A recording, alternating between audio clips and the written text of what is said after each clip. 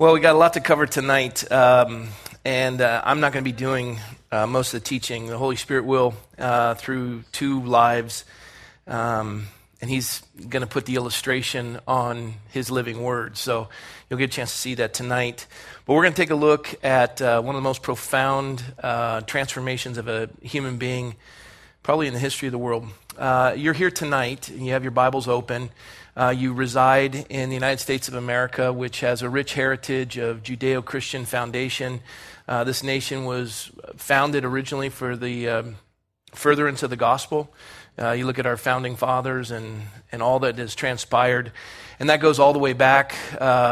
We follow it to, you can go into the British Empire, Scotland, Covenanters. You can go further with the Reformation and go further into the church being established in the early centuries. And then it goes all the way back. The first conversion in the Western world was Lydia on the shores of what would be the edges of Europe. And then you go further, and all those conversions all began with one single conversion.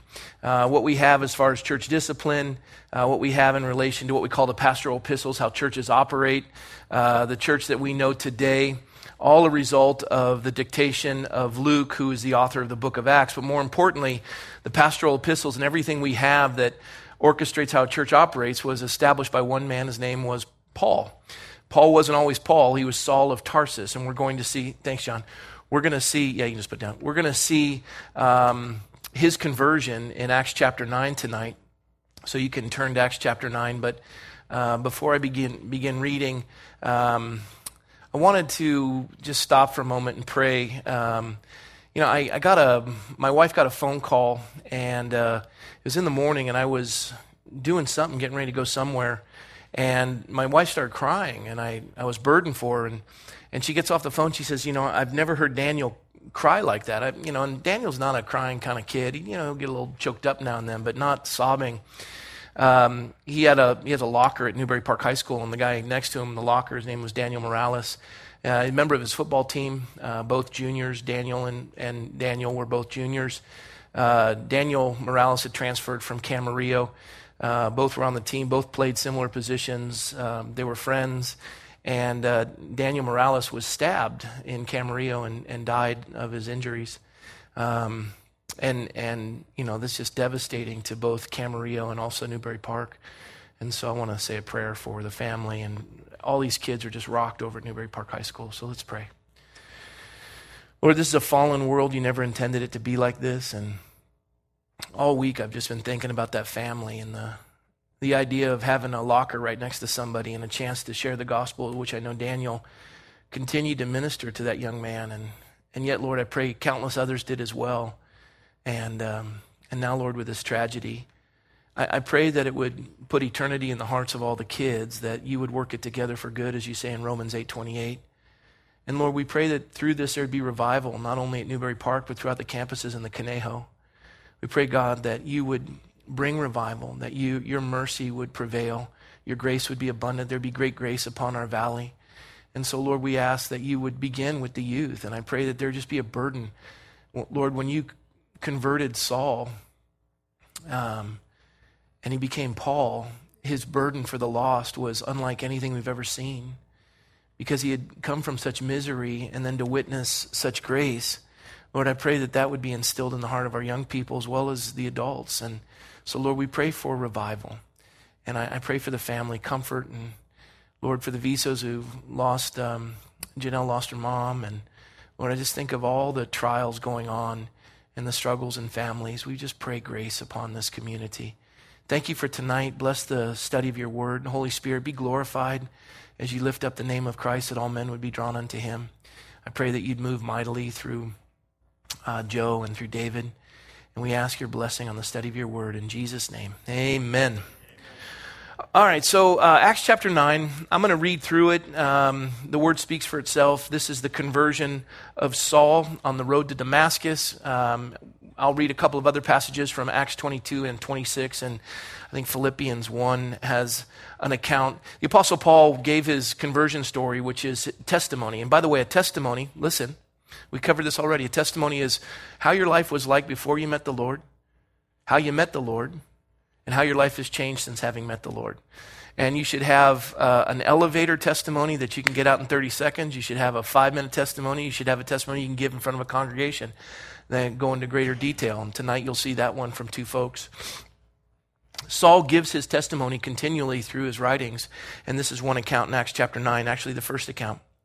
Then Saul, still breathing threats, this is verse 1, still breathing threats and murder against the disciples of the Lord, went to the high priest and asked letters from him to the synagogues of Damascus, so that if he found any who were of the way, whether men or women, he might bring them bound to Jerusalem. And he journeyed, and he came near Damascus, and suddenly a light shone around him from heaven, and then he fell to the ground and heard a voice saying, Saul, Saul, why are you persecuting me?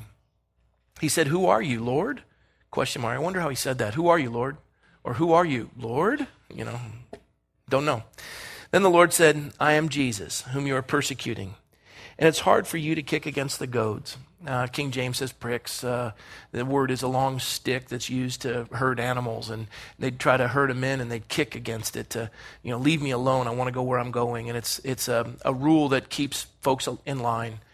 And he's kicking against the Lord. So he, trembling and astonished, said, Lord, what do you want me to do? That is a great response to when you meet the Lord. What do you want me to do? Lord said to him, Arise and go into the city, and you will be told what you must do. And the men who journeyed with him stood speechless, hearing a voice but seeing no one. Then Saul arose from the ground, and when his eyes were opened, he saw no one. But they led him by the hand and brought him to Damascus. And he was 3 days without sight, neither ate nor drank. Now, there was a certain disciple at Damascus named Ananias, not the one who died of a heart attack. This is a new one. Anyone in here named Joe? Raise your hand. Or anyone in here named Bill? Okay. Anyone named Bob or Rob? So there's more than just one of us. Okay, good. There's more Ananiases. Just that's my point. Obviously, it took too long to establish. He said, there's a man named Ananias, and to him the Lord said in a vision, Ananias, he said, Here I am, Lord. Same response Saul had that Ananias had. Ananias' job is a little tougher. Watch this.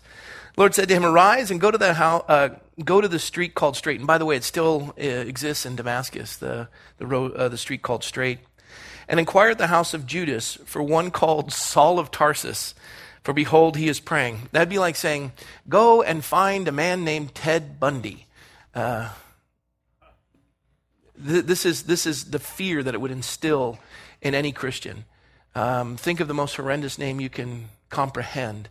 And that's the fear that would come into the heart of Ananias at the utterance of Saul of Tarsus. For behold, he is praying. And in a vision he has seen a man named Ananias coming in and putting his hand on him so that he might receive his sight. And Ananias answered, Lord, I have heard many things about this man, how much harm he has done to your saints in Jerusalem. And here he has authority from the chief priest to bind all who call on your name. Now, doesn't it say all authority has been granted to me under heaven? Yes? So who has the authority, the chief priest or Jesus Christ? You can imagine the Lord going, Ananias, really? The chief priests have given him authority? I'm speaking to you. This is God, by the way. And so, you ever had a word from the Lord that just seemed odd? This is one of those. The Lord said to him, Go, for he is a chosen vessel of mine to bear my name before Gentiles, kings, and children of Israel. For I will show him how many things he must suffer for my name's sake. And Ananias went his way and entered the house, and laying his hands on him, he said, Brother Saul, the Lord Jesus, who appeared to you on the road as you came, has sent me that you may receive your sight and be filled with the Holy Spirit. And immediately there fell from his eyes something like scales, and he received his sight at once, and he arose and was baptized. And so when he received food, he was strengthened, and Saul spent some days with the disciples at Damascus. Now we go to chapter 22. I'll read it. Paul speaking, Luke recording. Brethren and fathers, hear my defense before you. And when they heard that he spoke to them in the Hebrew language, they kept all the more silent. Then he said, I am indeed a Jew, born in Tarsus of Cilicia. And by the way, you know who else was who was preaching in Cilicia in the synagogues? Stephen. So we're going to see a connection between Saul and Stephen. but brought up in the city at the feet of Gamaliel, taught according to the strictness of our father's law, and was zealous towards God, as you all are today. I persecuted this way to death. And by the way, the term "the way" is a derogatory term given to Christians. He says, I persecuted this way to death, binding and delivering into prisons both men and women, as also high priests bear me witness, and all the council of the elders, from whom I also received letters to the brethren, and went to Damascus to bring in chains even those who were there in Jerusalem to be punished.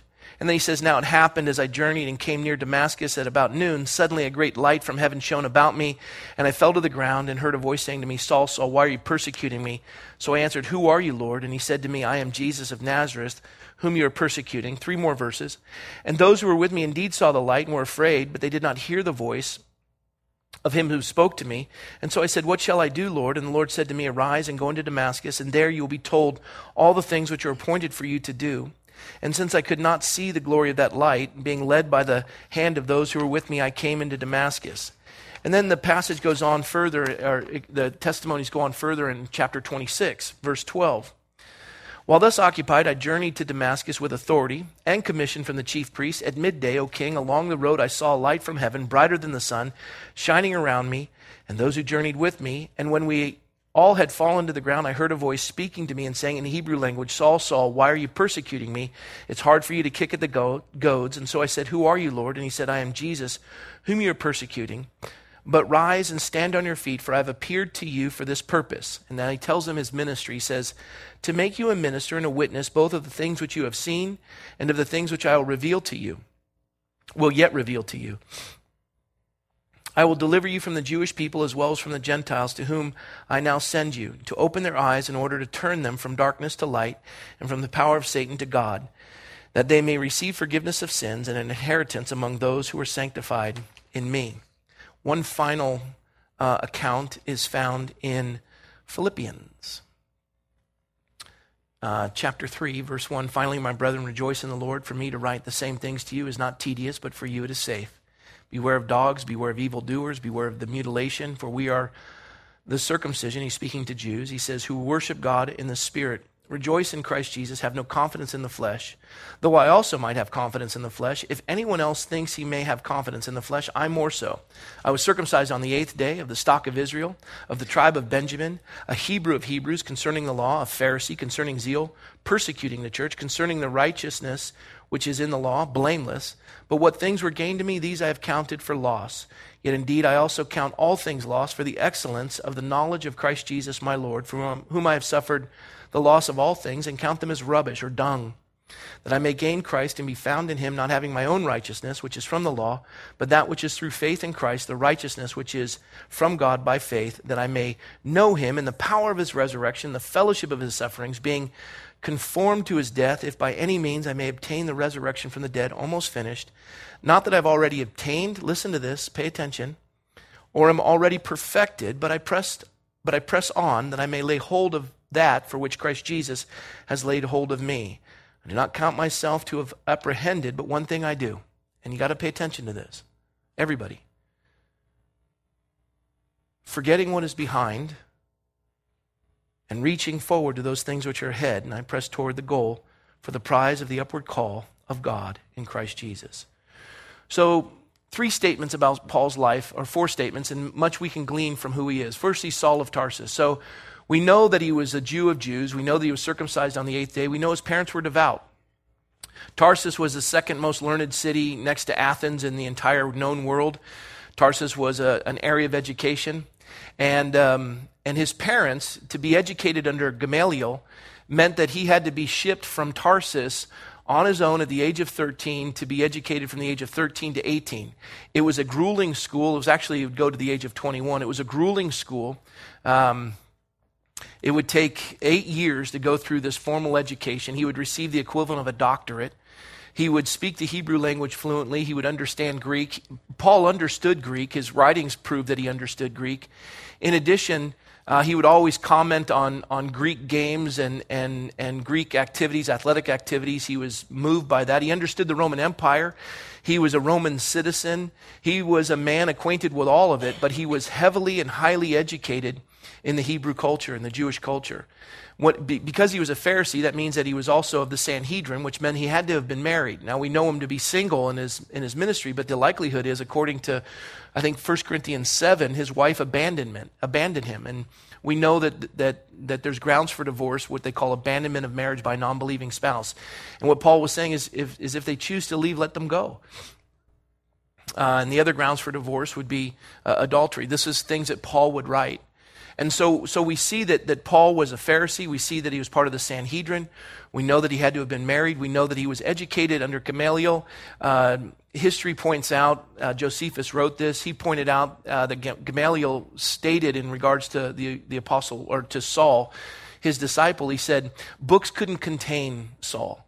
He was probably one of the most learned students that had ever come through those courses. He was headed for high marks. He was going to be the pinnacle. He was going to be the high priest, more than likely. He was on a trajectory to great things within the Jewish world. And as we saw in Philippians chapter 3, he counted all of the things that he had lost as gain, because he counted all that stuff rubbish. He lost everything the world held dear. And what he got in exchange for losing the highest appointed position politically in the nation of Israel, what he lost politically, what he lost in exchange, what he gained was beatings, torture, persecution, misery, heartache. He lost his wife. I don't know if he had kids. He lost everything. And here this man is so devout to this calling. It instilled in him from the age of 13, even earlier than that through his parents, but just grinded into his mind. So zealous for what he had learned in his upbringing in the Hebrew culture, that we can see that he was assigned and given letters by the highest authorities in the Hebrew government to go and not just arrest Christians, people of the way, but he murdered them. He killed them. He consented to their murder. We saw in Acts chapter 7, he held the cloaks for all those that stoned Stephen. He wanted Stephen dead. He'd actually shown up to contend with Stephen, who was speaking in the synagogues of Paul's territory. And Paul went to go contend with Stephen and say, look, you're some upstart. I'm the most educated guy in all of Israel. I'll contend with you. And by this time, he's probably in his early 30s, and Stephen, being probably a young man as well, gives what we have as the longest sermon in the book of Acts. It was Stephen's last sermon. And at the conclusion of his sermon, as he's just laying it out, and he points out Jesus is the Messiah, and I told you all to read that, and I've done studies on it already. It concludes in verse 54 of chapter 7, when they heard these things, they were cut to the heart, and they gnashed at him with their teeth. But he, being full of the Holy Spirit, gazed into heaven and saw the glory of God, and Jesus standing at the right hand of God, which is kind of cool. Jesus stood up for his entrance. That's kind of neat. And he said, look, I see the heavens open and the Son of Man standing at the right hand of God. It says his face was shining like an angel. So Paul is witnessing this light that he's going to see on the road to Damascus. And by the way, Paul was on the road to Damascus at what time? Do you remember in our reading? I'm sorry? Noon, midday. Have you ever been to the Middle East in the midday? It's close to the equator. The sun is brighter than anything you can possibly imagine. It's blinding. What kind of a light would outshine the brightness of the sun in any other place in the world? And that had to be something that was just stunning. That light, and I don't know, but have you ever had a light go on and it just kind of throws you back? Imagine noonday, you're already just squinting, and it hits you and it puts you to the ground. This is what Paul's witnessing. Well, he's also seen this light shining on Stephen's face as he's concluding his sermon. And he says, look, I see the heavens open and the Son of Man standing at the right hand of God. He cried out with a loud voice, stopped their ears, and they ran at him with one accord. So all of them just started to descend on Stephen to kill him. And they cast him out of the city and they stoned him. And the witnesses laid down their clothes at the feet of a young man named Saul. They had an outer cloak, long sleeves. This is the typical dress of the day. To throw it, you'd get a lot of resistance with the long sleeves, so you couldn't get a real throw on it. So you'd want to take off your outer coat. So if I was going to throw, the baseball at an opening game, I'd take off my blazer and I'd throw the ball probably roll up my sleeve and throw it.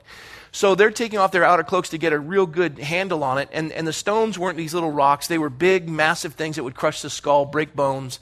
And they've run him out of the city and they begin to stone him. They've probably tied him to a post, so his hands are behind the post, his head is tied, neck's tied, and they're just taking crack shots at him.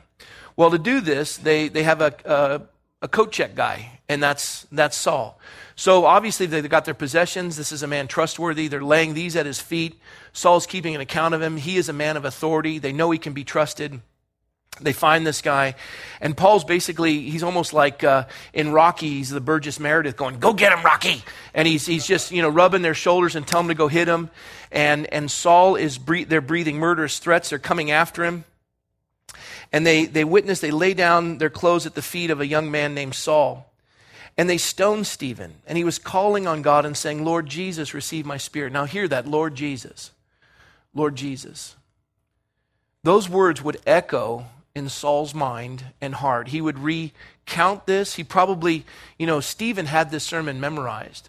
He went through the entire history of the Jewish people. Saul, having been educated for 8 years in the most intense academy possible, knew the entire history that Stephen had recited. Saul knew this sermon. Saul heard the statements at the end, Lord Jesus, receive my spirit. And then at that moment, he knelt down and cried out with a loud voice, Lord, do not charge them with this sin. That probably baffled everybody there. He had every right to be angry with them and bitter with them. And he said, Lord, don't charge this sin against them. And as he said this, he fell asleep. I love that. I want to reemphasize, Christians don't die. Janelle's mom didn't die. She fell asleep. Christians don't die. We fall asleep, and then we awaken in the image of Christ. And you think about this. It burned in the heart, this picture of what had just occurred, burned into the heart of what would be the greatest intellect of their time. It was the longest sermon in the book of Acts, and it burned into the soul of Saul. He got every single word of it. So now he's got these orders to go and kill Christians. And he's the kind of guy that, as he declared in his own writings that we've gone through, and I read those quickly, and you can go back and cover them yourself. I want to tell you what kind of a guy this is. This man's a murderer. We talk about what happens in ISIS, the beheading of Christians. Saul did this. I don't know if it was beheading, but he murdered. How he did it, maybe put the knife to the throat of the wife and told the husband to renounce Christ or die. He widowed wives. He orphaned children. What Saul did was awful. And we elevate him. He's renowned. Our church is established on his writings. This man was the most heinous, awful murderer you could possibly imagine. And his name would instill fear. And you know why he had to go to Damascus? Because they had killed all the Christians in Jerusalem. And as I said earlier, persecution is to the church what wind is to a seed. So when they stomped on all the Christians in Jerusalem, the remaining folks that didn't get the boot put on their back just scattered. And they went to the outer edges of the Roman Empire. And they were in Damascus. And here they are in Damascus, and Paul just says, let me hunt them down in every nook and cranny in the Roman Empire. I'm a citizen. Give me papers. Give me authority. Let me kill them. Let me bring them back. Let me bring them in chains. Let's end this, and let's end it now. Now, there had been other uprisings. There had been other attempts to try to hijack Judaism. There were different sects of Judaism. Why was it that the Christians had to be persecuted? Because there was 15,000 within a matter of a week. Not only were they adding to their numbers daily, they were multiplying. Not only multiplying, but greatly multiplying. It was out of control. Not only were people coming to the Lord, but the priests were converting to Christianity, and they were coming to Christ. It was destroying Judaism as we know it. Everyone was realizing the Messiah had come. Saul and the remaining Jews could not embrace the idea that a Savior, a Messiah, would bleed and die on a tree. Even though you look at Isaiah 53, they saw the Messiah coming and bringing peace, and peace would be a sword and bringing Rome to their knees. That's how they envisioned it. Now be careful when you try to rewrite the story of what God wants to accomplish because you don't like the way he operates. God made it clear that he would be a suffering Messiah. God made it clear that there'd be nothing in his visage that we would be drawn to. You know, we depict Christ as a Savior with, Fabio hair and piercing blue eyes and a halo over his head so that when the Romans came to get Jesus in the Garden of Gethsemane, all they had to do was go, that's the guy with a halo. Go get him. Piercing blue eyes. The Bible says there was nothing in his appearance that we'd be attracted to him. He's the kind of guy you'd look into a crowd and you couldn't pick him out. We like to depict him the way we think of beauty. He wasn't. And his visage, they had marred him and beaten him so much, they'd pulled his beard out of his face. What they did to him beyond that was even worse. But he was a regular guy. He was probably very strong because he was a carpenter's son. I've heard Pastor Mark Leslie talk about tattoos, which we see in the book of Revelation. I'm not going there. I would, and I'm not dismissing what he's saying because it's kind of cool, appeals to young folks. I'm not going to go get a tattoo. I'll tell you one reason not to get a tattoo. Your tastes change. Okay, we'll just leave it at that. So this is Jesus, and this isn't the Messiah that Saul was looking for. And so he was committed to whatever idea he thought the Messiah was supposed to be, and he was going to persecute. And now he's witnessing the testimony that has been seared into his soul of Stephen, declaring that, Lord Jesus, receive my spirit. Don't count this sin against them. He heard the entire sermon and recounted why Jesus is the Messiah, how he was rejected by all of you.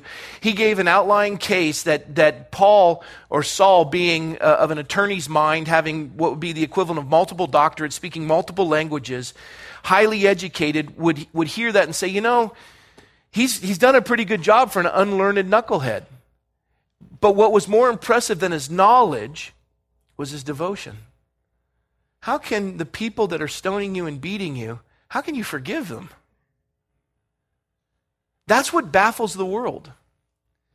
And let me just share this with you, one idea for those of you who have been deeply hurt or scarred, and you just can't let it go. Let me just tell you this. When the sun was shining so bright and it knocked Paul down at midday, at noonday, Jesus didn't say, Saul, Saul, why are you persecuting my people? Saul, Saul, why are you persecuting the church? What did he say? Why are you persecuting me? We want to take it personally that we're losing our religious liberties. We want to take it personally that our nation is turning from its Judeo foundation. We want to take it personally. We want to look at them as the enemy and we're the victims. And it's personal. They're not persecuting us. They're persecuting the Lord. What are we? Well, you're going to see with Saul, as you saw with Stephen, we're stepping stones for them to get to Christ. We're going to love them even when they kill us. That's going to be the greatest testimony. Not that you're right, not that your theories are right, not that your scriptures are right. You can contend in the marketplace of ideas, which is what we're supposed to do, but you're ultimately going to move somebody by your ability to love them. Greater love has no man than this, and to what? Lay down his life for a friend. Stephen seared the conscience of Saul when he just said, I love these folks. Lord, don't hold it against them.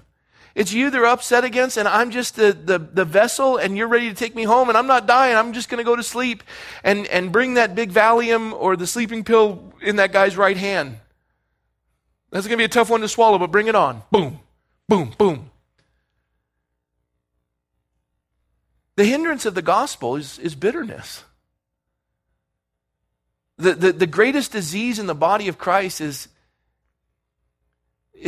unforgiveness in interpersonal relationships.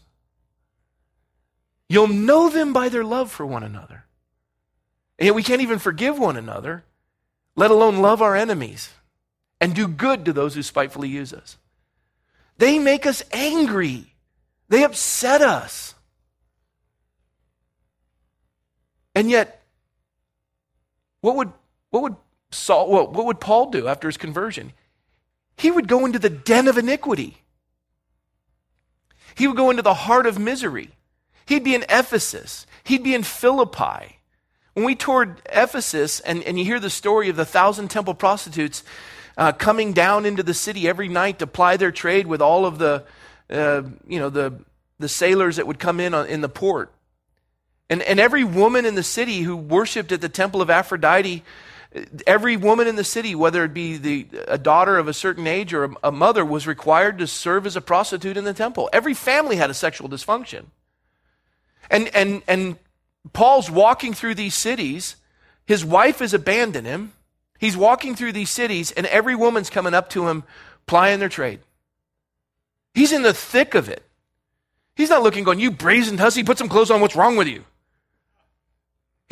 When he speaks, when he has the opportunity to speak, he's bold. When he's told to be bold, he's silent. When he's told to be silent, he's put into prison. He's not angry at the guards. He begins to minister to the guards. The worst place that anyone could be would have to be on watch with Paul. He would be connected to 2 Roman guards, and the prisoners would be the guards, not Paul. And he'd witness to both of them. He would write, stand fast, therefore, in the liberty for which Christ has set you free. And when he was writing that in Galatians, he was in prison. Liberty is doing what's right. He would exercise liberty. Those truths would be established in the government we have today. These concepts of liberty, these concepts of freedom. Freedom comes when we honor God. We have the freedom to honor God. They never wanted anything to get in the way of us having a relationship with the Lord. No government would infringe on the ability of man and woman to be connected to God, because our rights come from God, and those would be established. Now, when those freedoms would be usurped, we would exercise our liberty. Give me liberty or give me death. I'm going to do what is right no matter what happens to me. We can always do that. But as Benjamin Franklin said, we surrender our liberty and our freedoms for the sake of security, and those who do that deserve neither. We're so afraid of engaging in the process and standing for what is true that we yield our freedom and we yield our liberty because we want the security. Paul never had security. He never called to see what the next hotel was like in the other city. He just called to see what the prisons were like. This was the entirety of his life. But here's the part I want to point out. He's a murderer. He killed, he widowed wives. He orphaned children. He would even write in Romans, and you can go wherever you want with this. The Lord's spoken to me. I'm not going to impose it on you, but God gave me comfort through this passage. Paul wrote in Romans 7, he says, for we know that the law is spiritual, but I am carnal, and I'm sold under sin. This is verse 14 of Romans 7. For what I am doing, I don't understand. For what I will to do, that I do not practice. And what I hate, that I do. Has anyone in the room ever said, I swear to God, I will never do that again? Anyone ever said that? Be honest, raise your hand. Did you do it again? You pathetic, miserable human beings.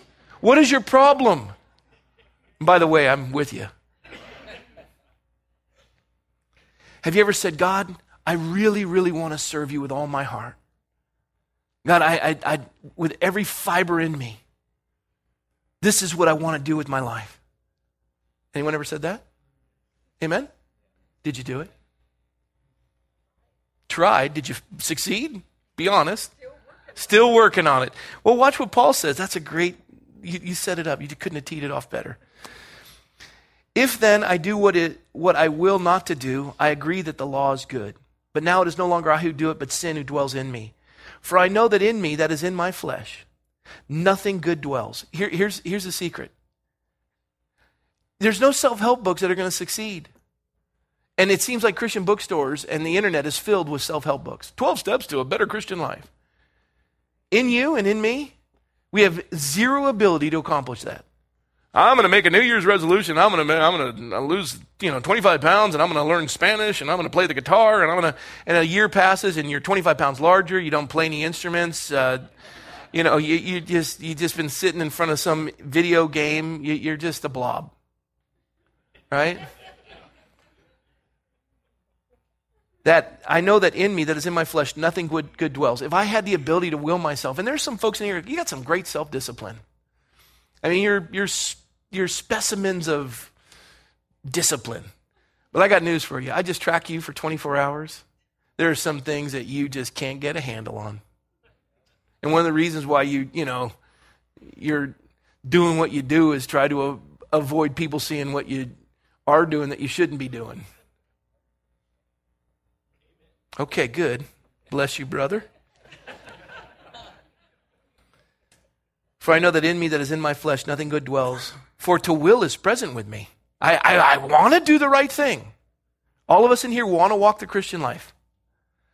For to will is present with me, but how to perform what is good I do not find. For the good that I will to do, I do not do, but the evil I will not to do, that I practice. I practice it. It's like I work so hard at sinning that I almost deserve what I've worked for. Have you ever gotten to that where, God has put barrier after barrier and you're just getting around it and you're jumping over it and you're just plowing through it and you're like, you're exhausted by the time you're getting close to the thing you've wanted in your flesh. And God has been warning you all the way along and you're just like, I've gotten this far and I pretty much deserve it. Nobody's ever done that? Come on. Good. Just don't want a room full of Pharisees. He says, verse 20, now, if I do what I will not to do, it is no longer I who do it, but sin that dwells in me. Sin's got the rule and authority in your life. How do you fix that? And Paul says in verse 21, I find then a law, that evil is present with me, the one who wills to do good.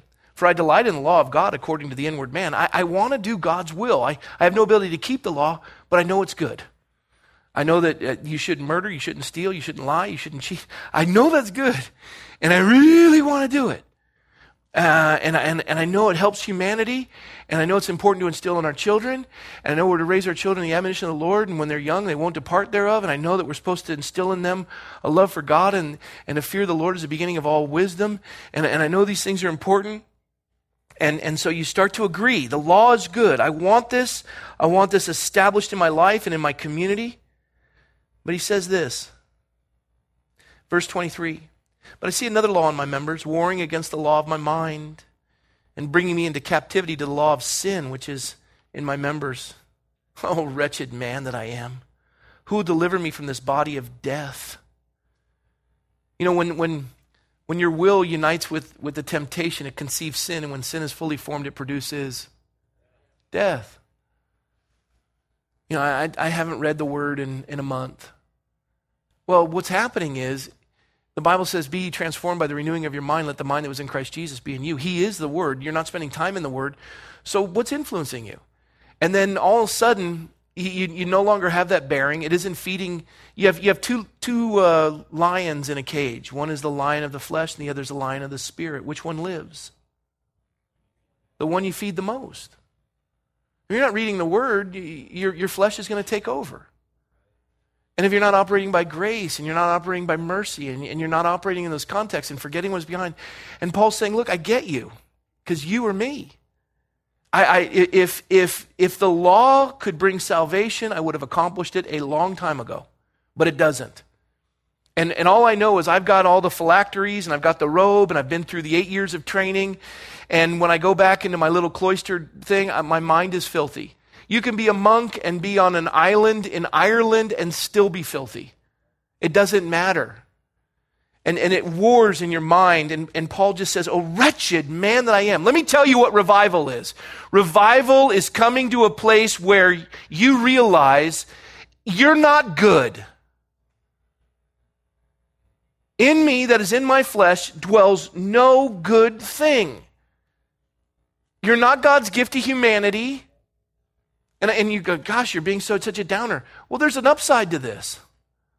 God lives in you. And he is good. And if you give him the credit and you rely on him and you feed the Spirit and not the flesh, you become a person people want to be around. And you change the world.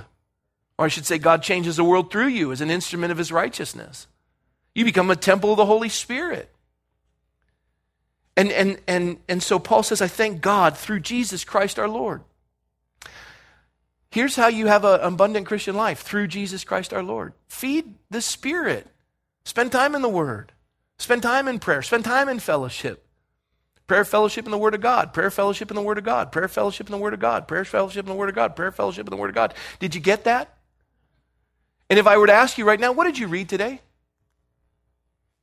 Some of you go, my devotion, I was in John 3:16.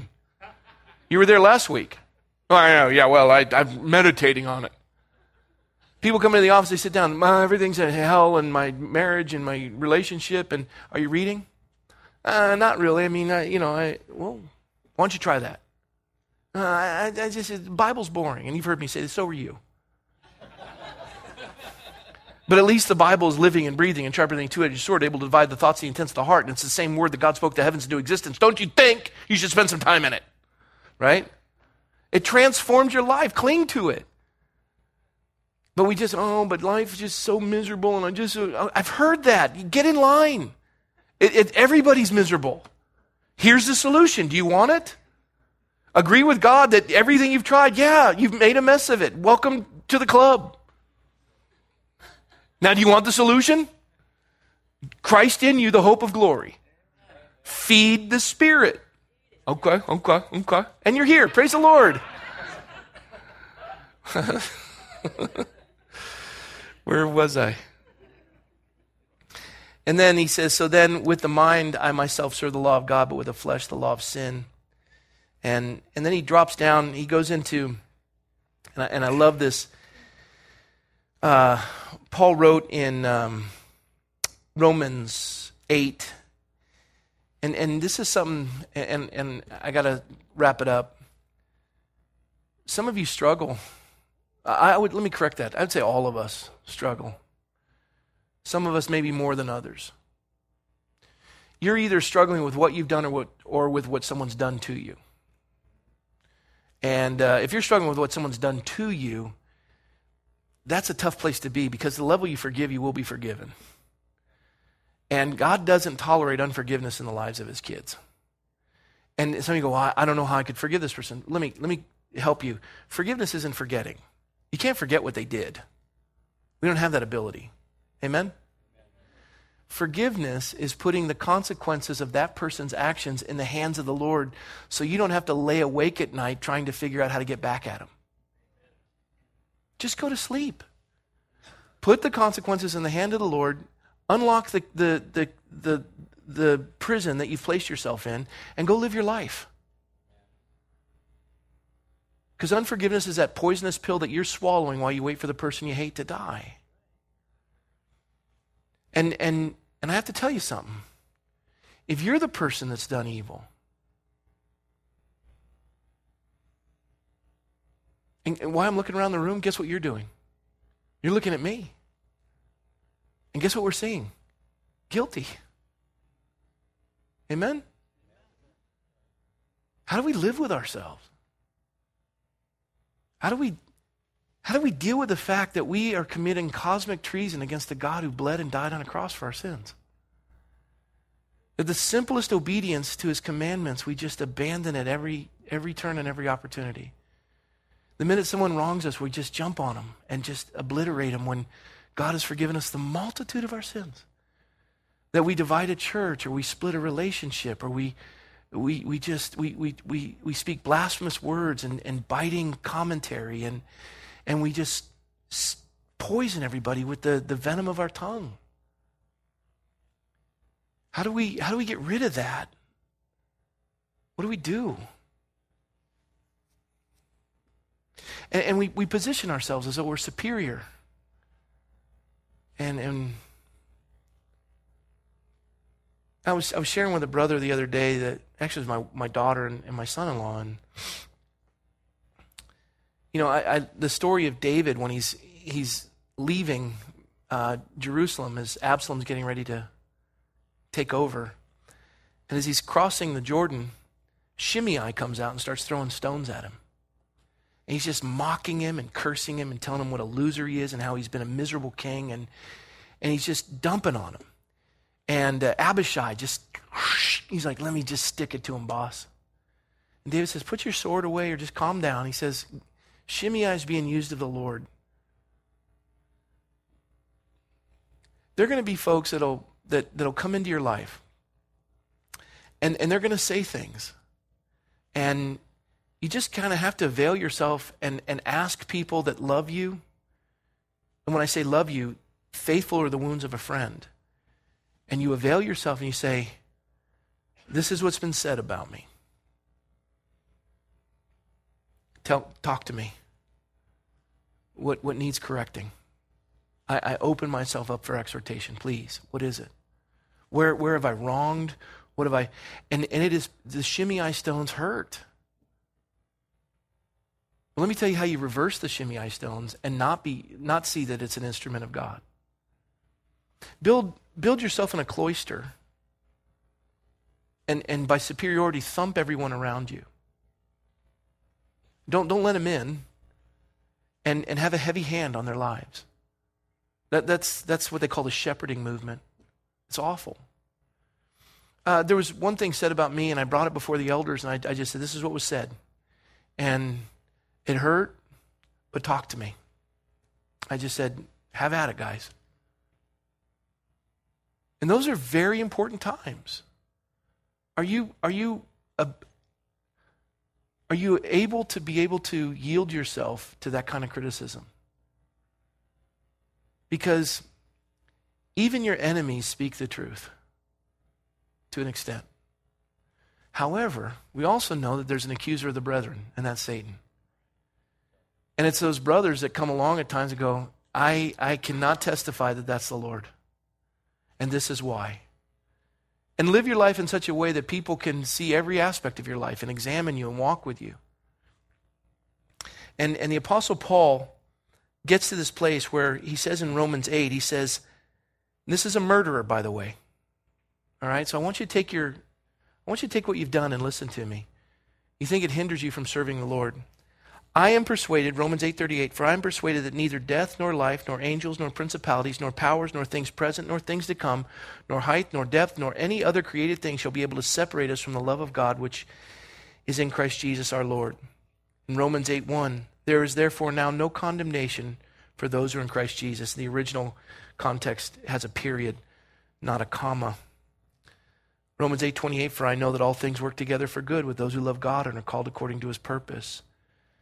And then Paul would write in Ephesians, he'd say, but God who is rich in mercy because of his great love which he loved us, even when we were dead in trespasses, made us alive together with Christ. By grace you've been saved and raised up together and made us sit together in heavenly places in Christ Jesus, that in the ages to come he might show the exceeding riches of his grace and his kindness toward us in Christ Jesus.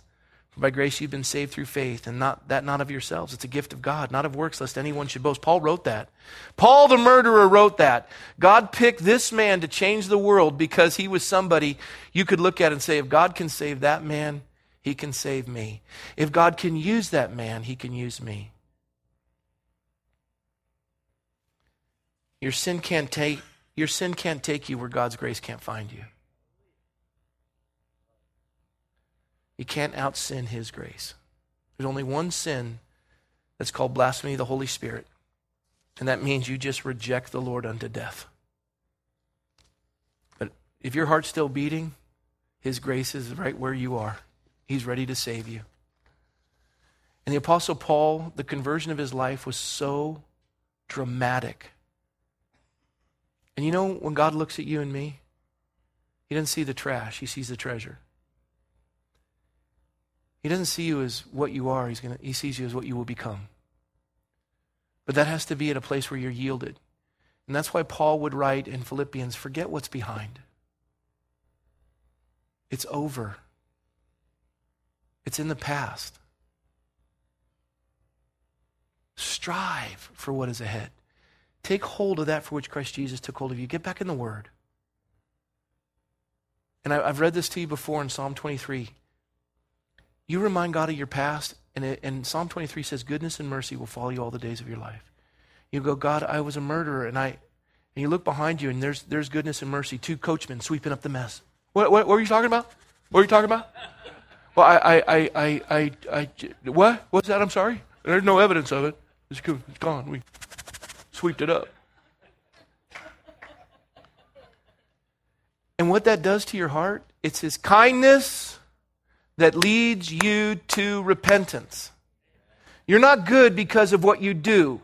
You're good because of what Christ has done. You're saved by grace through faith. That's not of yourselves. That's a gift of God. You are not smarter than the Apostle Paul, and you're not more evil than the Apostle Paul. Nothing can equal. So you don't obtain who you are because you're smart, and you don't lose His love because you're evil. His grace is sufficient. And that's why God wanted to use this as the greatest example. And I love the fact that He's assembled a room like this. There's two men that as I went through this, I thought, and this is what I leave you with. There's two men in the room. One guy I called earlier, he was sick, and the other guy I was going to call as well. And when I think of folks that never in a million years would be converted to Christ, they were so evil. They were so evil that God would never reach them. Paul is the most unlikely. If you did a CNN poll, nobody would have voted for him. Nobody. And these two men right now are being so profoundly used in the body of Christ. And I wanted to come up. David, why don't you come first? This is David Lane. David Lane does the American Renewal Projects. The goal is 1,000 pastors around the country running for office. He's an elder in our church. He's been in the presence of almost every major political candidate. What's occurring across the country and what God is doing in and through this man is unprecedented. And he'll be the first to tell you he's the last guy in the world that should be in this position. I've spent time with him, and I have seen when the Lord's not there what an evil man he can be. But I also know, too, because of the Lord in him, he's one of the most, I'm going to go further. He's the most generous man I've ever met. David Lane.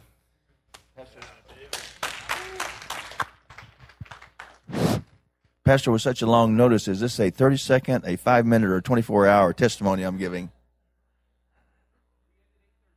All right. A little bit about me was I was born and reared in Oklahoma. My mother and dad divorced when I was 6 months old. I never knew my dad, really. I saw him about once a year. I called him by his first name until I was about 14 or 15 years old. And, my granddaddy went to the 5th grade. It was rural Oklahoma, town of about 1,000 people, 1,100 people. And I moved in with my dad and my stepmother when I was in high school. And one of the first things that my dad did was he took me to the strip clubs on Bourbon Street. And that put an engine on me. So I went through high school. I went to college. I literally was one of the wildest men that ever lived in college. I came out of drugs, wine, women, and song. I deserved judgment. I got mercy. And how it happened was I put myself through college selling door-to-door in the summertime. I sold Bibles and educational books, you can believe it. I'd sell Bibles all day and stay drunk all night. 4 summers I sold.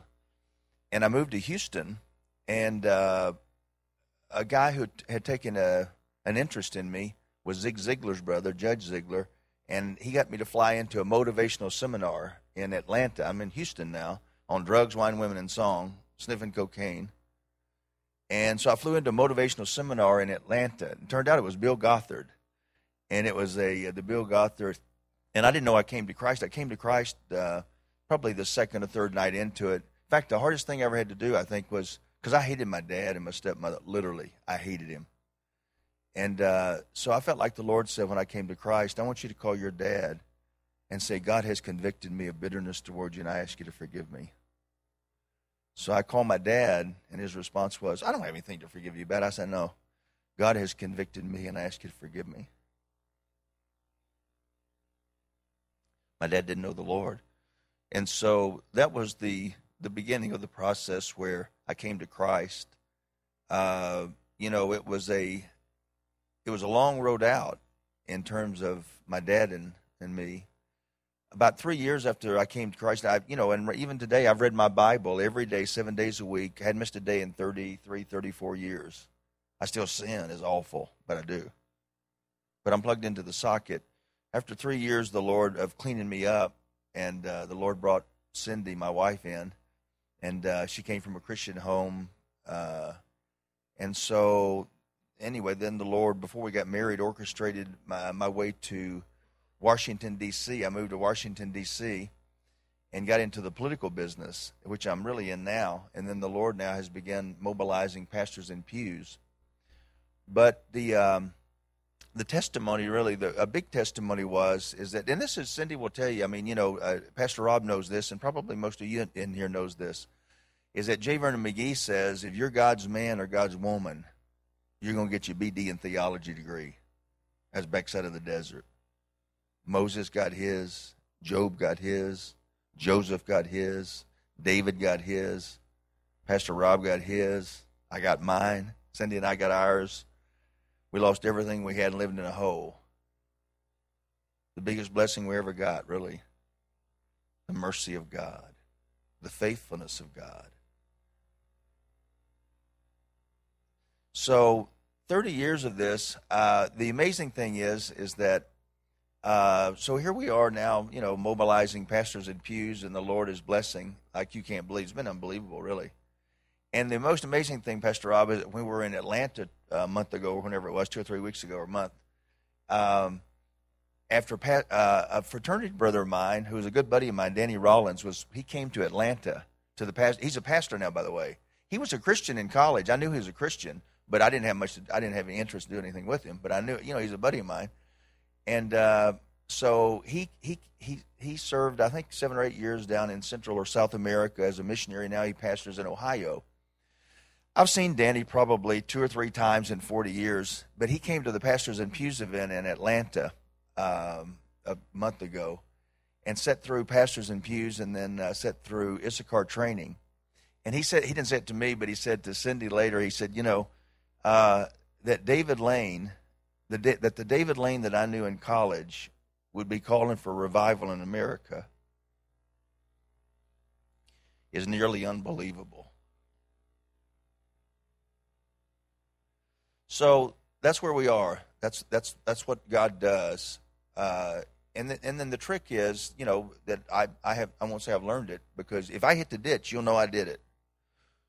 Because, it's just what Pastor Rob said. The flesh of the believer is just as awful as the flesh of the unbeliever. If you don't walk in the Spirit, you will fulfill the lust of the flesh. So you have to stay plugged into the socket. Proverbs chapter 2, 1 through 5 says, through Solomon, the Lord says, if you search for me and you dig and you cry, verse 5, then you will find the knowledge and the understanding of God. Crying is not enough. You got to dig. Amen. So David, would you share a little bit about your dad, how it reconciled at the end? He died about, I guess it was 2 years ago. And it was, as I mentioned, it was a long road out, 30 years. And my dad left Oklahoma when he was, when my mother and dad divorced, on a bicycle. He made it in the automobile business. He was the car dealer of the year in Louisiana, has the largest Chevrolet dealer, had I don't know how many, 10 dealerships, 5 or 10 dealerships, and he made it. Chevrolet Hall of Fame. And my dad was a tough guy. In fact, until even right before he died, every morning at 8 o'clock, he's at the dealership, and all the salesmen, you're going to be there, and if you're not there on time, you're going to be fined. That's 6 days a week. He's working it, baby. And he's this hard-charging, type A, in-your-face. He and I were like 2 alley cats walking around each other, or skunks, whatever we were. But anyway, it was bad. And so, but when I got out of there, I literally hated the guy. And so, but God, I remember when Pastor Rob and I became friends, I don't know, 10 years ago, whenever it was, we were visiting with each other and getting to know each other. And Rob said something that really set me free in a sense, which Rob said, David, if God hadn't have done it that way, you'd never be the man that you are with the drive that you have and the determination. God did that. and when you embrace that nothing touches you except passes through his hands, then anyway, so my dad, like a year ago or 2 years ago, he died. And Cindy and I, we were like the skunk at the picnic almost. My dad had other kids, and they're doing well, unlimited money, and I'm trying to figure out how you pay bills about every day or every month. And so it was sort of strange in a sense, that we were somehow anyway, it wasn't good. So, but through the process is that, and I was sort of like a loser, So my dad, now he's on his deathbed. He's got cancer. He's fought cancer for 10 years, but he's not going to make it long. So the first thing that happened was, he called me, or I called him, and I said, Dad, tell me what my little brother who's, I don't know, I'm 60. My little brother's probably 50 now, and he runs all the car dealerships now, inherited it.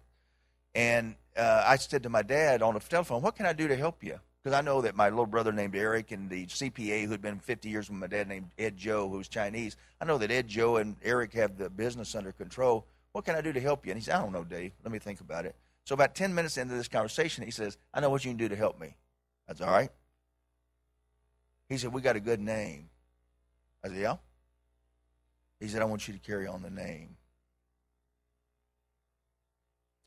And then I went to see him twice. I walked in, when they, I don't see Linda's not here, but Linda Johnson, who's an MD, says that the reason, people sort of resurrect for 3 days after before they die. You think, in fact, I remember Cindy's daddy died, and her brother went to the doctor because he was on deathbed, and then he resurrected for 2 or 3 days. And Cindy's brother went to the doctor and said, don't you think, shouldn't we re-examine this thing? And he said, you can re-examine it, but he's going to die. And Linda Johnson said the reason they do that is that 2 or 3 days before they die, they know they're going to die, and then all the body quits fighting, dying. And so they have this sort of resurrection. Well, anyway, I went to see my dad. My little brother said, they've given Dad a week to live. If you're going to see him, you better come in here. So I went to see my dad, and I walked into the house, and he said, Dave, what are you doing here? And I said, I came to check on you.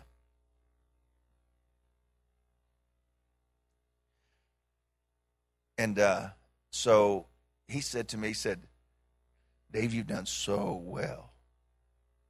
And I said, Dad, this is me.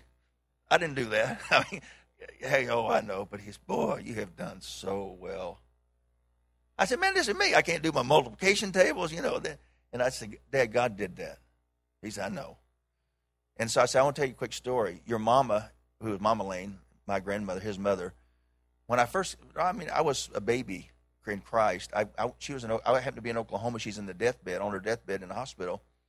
I go to see her.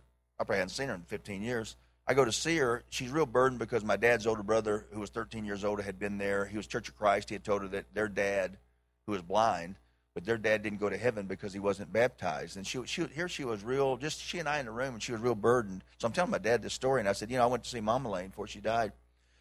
She's real burdened. And Uncle Bud had said that Daddy Lane, their daddy and my granddaddy, didn't go to heaven. And I said, well, Mama Lane, all I know is this. The book says, if the last thing that he said when he left this earth is, Jesus, help me, he's going to spend eternity with God. That's what the book says. My dad said, she must have been real relieved. I said, she was. And the reason I'm telling Jerry Lane that story, that's my dad, if the last thing that Jerry Lane does when he leaves this earth is, Jesus, help me, you're going to spend eternity with God. That's what the book says. Before he died, 3 or 4 days later, my little brother, I don't know if he called me or he text messaged me, but I don't know, midnight, 2 in the morning, he text messaged me and said, Dave, Dad just said, Jesus, help me. The power of Christ. We got about 6 minutes. I told him 5, so I'm giving him an extra minute. But Joe is another one of those folks, is the last person you never imagined coming to the Lord. And you've already shared a little bit, but yeah. Bring it on. Share with everybody. Joe Salant. What's up, family? How y'all doing? Good. That horrible murder horrible murder outside the Taco Bell in Camarillo. The name of the kid that died, Daniel Morales, by all accounts, was an unbelievable kid. I was reading a little bit about him. Got the news from Pastor Rob. I was at work. Kind of stunned me. This is not Compton. This is Camarillo. People getting stabbed outside of the Taco Bell. It's ridiculous. Wow. I mean, our society is just going down. And all accounts, wonderful kid. And, I identify more with the kid that murdered him than Daniel Morales. His name is James Tyler Ostertag. I saw a picture of this guy. 20 years old. They found him in a hotel room in Riverside. The evil that you could see on his face. It was, if you take a look at the picture, I encourage you. Take a look. This kid just has his butt whipped by evil. Just destroyed by evil. I looked at that kid and I said, that's me. I said, that's me. James Tyler Ostertag. Probably spend, 20 years or so in prison. The evil that was on his face was the same evil that I saw when I was on drugs, running crystal methamphetamine products to meth cooks in the same town that this guy got caught in. You tell me God doesn't speak to you through if you listen to what's going on in the world, you will see God speaking to you through these kind of events. This guy, James Tyler Ostertag, he had that same kind of evil, that was just, it had gripped me. I come from a non-Christian household, a secular household, a household that had the view that man is the center, philosophically, that the furthest thing back basically is the human consciousness, that before that things don't really matter, and that man can assign his own worth in the world. My parents are wonderful people. They raised me with a lot of love, but that's the worldview that they gave me. It's a worldview of secular humanism. It is the official religion of the United States of America today. It is the reason why we have James Tyler Ostertags running around acting like monkeys, because the schools teach us that we're nothing but an advanced primate that is nothing but the result of a time-chance accident 4.5 billion years ago. That was what was instilled in me as a child. I remember walking into a church when I was 17 years old, 18 years old. I was only there because I was following a girl, and the feeling that I had of disdain for the Christians, the believers that were taking down the progress of society with their asinine belief in this transcendent God that was watching them, and that was all good, and that was all lovely, and that was all kind, and that was causing them to act in this fake way and restrict the rights and freedoms that we should all have to express ourselves. This disdain that I had when I walked into the church, that was the kind of individual that I was. When I got kicked off the football team for having a quarter pound of marijuana in my backpack, my next mission was to take every kid that I could in the high school that I was with and get them into my lifestyle. That was the kind of kid I was. I grew up in a nice home in Princeton, New Jersey. I spent a lot of my time in Harlem, New York, purchasing drugs to take on the turnpike back to Princeton, New Jersey, to serve to the kids that were in my high school. Okay? Late nights out there running the streets of the Upper West Side in New York City. That is the kind of person that I was. Pure evil. Pure evil. Yet that question still remained in my heart. I only have 1 minute. That question still remained in my heart. Who am I? Why do I desire to do these things? Why in the depths of my being do I know that they are wrong? Not just wrong for the moment, but wrong eternally, in a way that if everyone on the planet knew that they were right, or thought that they were right, they'd still be wrong. I knew what I was doing was wrong. It didn't match with my worldview. When I got in enough trouble from prescription forgery charges in New Jersey, my parents paid a lot of money for me to go out to a young adult program not far from Riverside, where James Tyler Ostertag was picked up in the hotel room. It was there that I had linked up with some methamphetamine cooks in California, left the home real quick, started running products to them.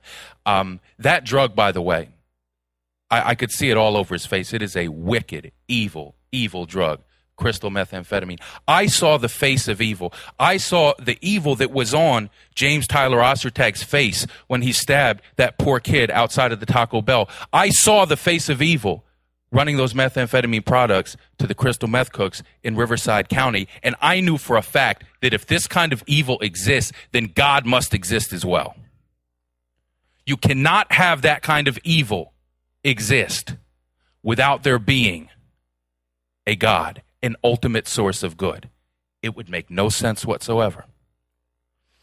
So my Damascus Road experience, I saw that and I knew it was true. It was a couple months later. I was actually in the back of a police car, and I'd been up for probably about 7 days, and I had been feeling this presence of evil just encasing my whole body in this kind of metaphysical torture and suffering. I wanted to just rip my bones out of my skin. And it was at that point in time that I said, that's it.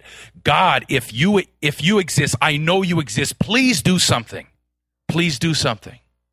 And this peace descended over my body and through my body. And I was like Saul said, Lord, who are you? And the name of Jesus, with no one witnessing to me, came into my mind. The name of Jesus came into my mind. I knew he was real. He was real as this, but he was realer than I was. He is ultimate reality.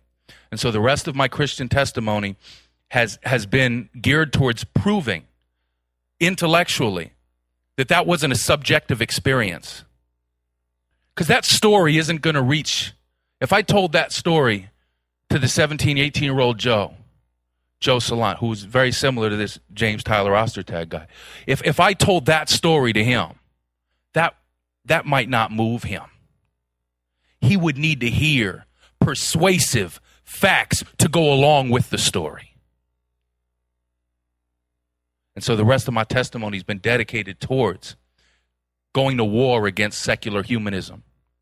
Intellectually, it is the demon that grips this country right now. It is the ideology. Ideas have consequences. It is the idea that must be taken down. And so by the grace of God, 2004 I got saved. It's 2015. I'm still in the middle of my testimony right now. Over the past year, huge things have happened. My man John Mink in the back has, embraced me in such crazy ways. He's taken my music to the next level, plugged me in greatly with this church. I came over here with Pastor Rob McCoy. I mean, this is a culture warrior right here. I came over here kind of as a groupie, like, hey, can I take a look at Rob McCoy? He's over here with Rand Paul, the hand of David Lane behind the scenes. It's just incredible what God does with somebody that's just like James Tyler Ostertag. Thank you very much. I appreciate it. Joe, how long have you been married? I've been married for 6 years now. No, 7 years. I'm going to get hurt. Is that on tape? How many kids you got?